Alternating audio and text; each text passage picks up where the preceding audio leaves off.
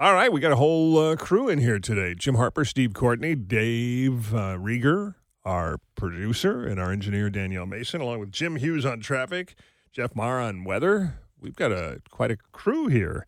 And speaking of crew, you can't find a better crew than David Hall and all the people he is working with now at Hall Financial. Did you know, and David told us this a couple weeks ago when we had him on as a guest, the average homeowner gained about $50,000 in home equity in 2021 because of how crazy the market is.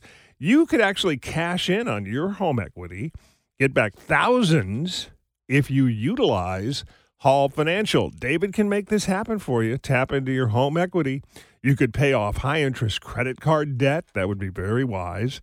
Maybe eliminate those student loans and a whole lot more. Your biggest investment, your home, continues to grow, but you need to understand this. You know, it's not a simple thing, and I think many of us, we kind of think we understand how this works, but you really want an expert, and you want a guy who's on your side like David Hall. He can also close your loan in as little as 8 business days. So if time is of the essence, you know where to go. Nearly 5,000 five-star reviews. Why would you want to go to anybody else? And here's an example. One of David's clients recently said, "This was the smoothest, quickest refinance we have ever done. Everyone we worked with was amazing. Highly recommend David Hall Financial." Get started now. Call 866-CALL-HALL, 866-CALL-HALL. And you can also chat with them online at callhallfirst.com. All right, we're back here on the Great Michigan Weekend, and this is kind of interesting. We were talking about field trips and places to go, and one of our favorites, of course, at the top of the field trip list was Greenfield Village, and they're going to be open soon. Yeah, as it turns out, Jim, Greenfield Village reopens for its 2022 season. That will be a couple weeks from now. Saturday, April 16th, with an exclusive members-only preview. That going down on Friday, April 15th. Members and guests can enjoy a first look at the historic Detroit Central Market building over opening weekend, along with curator-led tours through the space. The building is the first permanent addition to Greenfield Village since the Detroit, Toledo, and Milwaukee Roadhouse, that back in 2000. Greenfield Village, for the record, opened in 1861. What? Yeah. In Detroit, as a matter of fact. Wait a minute. If it opened in 1861, what did they have on display? Just here's what's going on today? Yeah. Here's what we hope to collect one day, looking to the future. Let's talk about it, shall we? Happy to have with us Mr. Jim Johnson, Director of Greenfield Village and the Curator of Architecture and Landscapes. Jim, how are you? Good morning. Very good. We actually opened in 1929. The market building that we're going to be having a first look at, that opened in 1861 right there in the center of Detroit. Right. Okay. Cadillac Square. Yep. All right. That makes sense. This is going to be a neat deal for everybody, Jim. Always nice to check out something new, huh? Yeah, and then in the village, it seems like maybe once every 25 years we'll get a new structure because it's really quite an undertaking to do this, and this building was no exception. We've had this building in pieces for nearly 20 years.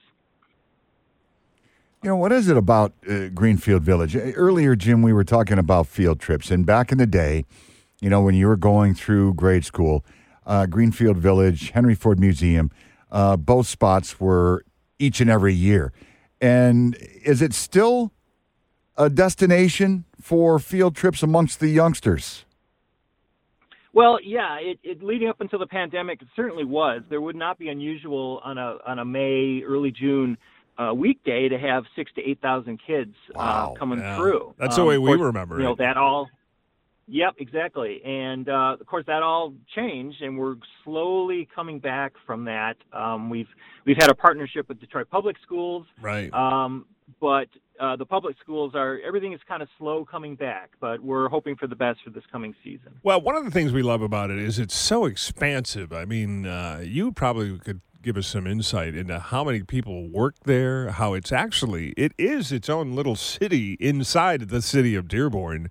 You've got your own maintenance going on. You've got your own security going on. And the number of people that end up finding employment at Greenfield Village. And I know folks who work there in the reenactment kind of jobs, like in the village where they would be churning butter or, working one of the old craftsman jobs. And a lot of those people are actually actors, would-be actors who say, you know what, I'm waiting for my big Broadway break, but in the meantime, I've got this great gig at Greenfield Village. Yeah, the range of staff that we have is pretty amazing, and at high summer season, it can number total a couple thousand people that work there. Not at the same time on a given day, but that's the size of the staff. And we have a full-time staff that's it's somewhere between 200 and 300, depending what's going on with that. But the interesting things we do the different crafts that have been demonstrated almost from the beginning of the village's history, and then our living history sites where presenters in period clothing do activities kind of day in a life of our 18th century farmhouse from the 1760s, the Firestone Farm from the 1880s.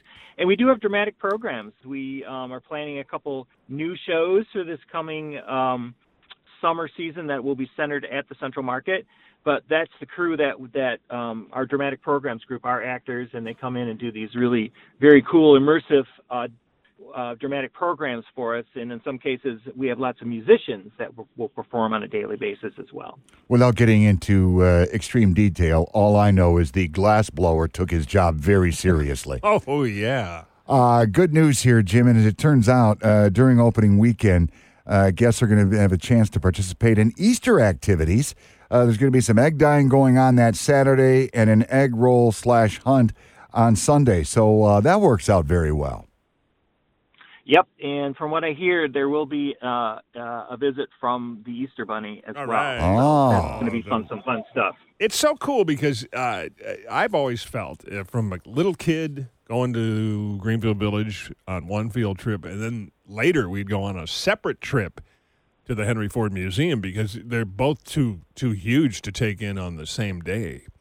But there's such a huge history of the Detroit area and the American story going on at the Village. I mean, you can learn so much, and so much of it ties back into Detroit. It's a shame if you're a listener of this show, I'm assuming that the kids in your life are probably grandkids. Boy, it'd be a shame if your grandkids didn't have a chance to go there a few times and soak all this up, because you guys, who is the curator? Who sits around? I know you're doing architecture and landscapes. Is it a committee or is it just one person who says, okay, we're going to take that giant scary train out of the museum or we're going to have a Model T parade in July? Who sits around and decides when these activities will occur? It's a very collaborative effort. We have, as you were saying, we're kind of a city unto ourselves, and we have a very wide variety of different departments that work together to make all that happen. So in the case of things that the public gets to do, that's my team, but we work with the curators. We work with our facilities group, which takes care of the antique machinery, including the steam locomotives, and we work together to create the schedule, to do anything special. All kinds of different things are planned with the big group. Curatorial group is constantly collecting new items or identifying items in the collection that can be used for programming. It's ongoing, and it's actually a fascinating place to work, I can tell you that. I've been there now. This will be my 43rd year. What? So it's been Wow. a lifetime. Yep. I was a kid when I started. What did you do when you started, Jim? I bussed tables at what was then the Clinton Inn, which has now been for a long time the Eagle Tavern. Right. And then during college, I jumped over to become a guide, and it was just kind of, history from there. So we started Living History in 1982, which was a new approach to presenting history with the period clothing, and we've been doing that ever since. And I was on the first generation of that group, along with the first generation of folks that brought the Firestone Farm to life. Boy, Jim, you have certainly climbed the ladder. Well done. Wonderful conversation. Thank you very much for your time. And like you were talking about earlier in our chat, hopefully with this stupid pandemic at different, I will say different levels right now, hopefully get back to some semblance of normalcy at Greenfield Village this season. we're hoping for the best, and we'll go with the flow as we have through the whole thing. Right. It never disappoints. Thank you, Jim Johnson. Thanks, Jim. Director of Greenfield Thank you. Village and the curator of architecture and landscapes here on the Great Michigan Weekend on WJR. Well, we're going to take a break. We want to come back. We want to play the high five game, and we're finally we've got some cool prizes to give away, and we're going to give you a choice. You can either play the high five game, or you can play. Do you mind doing Sing It and Win again? No way. I love it. Oh, good. Okay. You can have your choice. You can either play the high five game with me or Sing It and Win with Steve. And you have to give us a call right now to get on board. 1-800-859-0957. That's 1-800-859-0957 or OWJR. Give us a call and we'll hook you up. We're going to play the game with two people next on the Great Michigan Weekend here on WJR.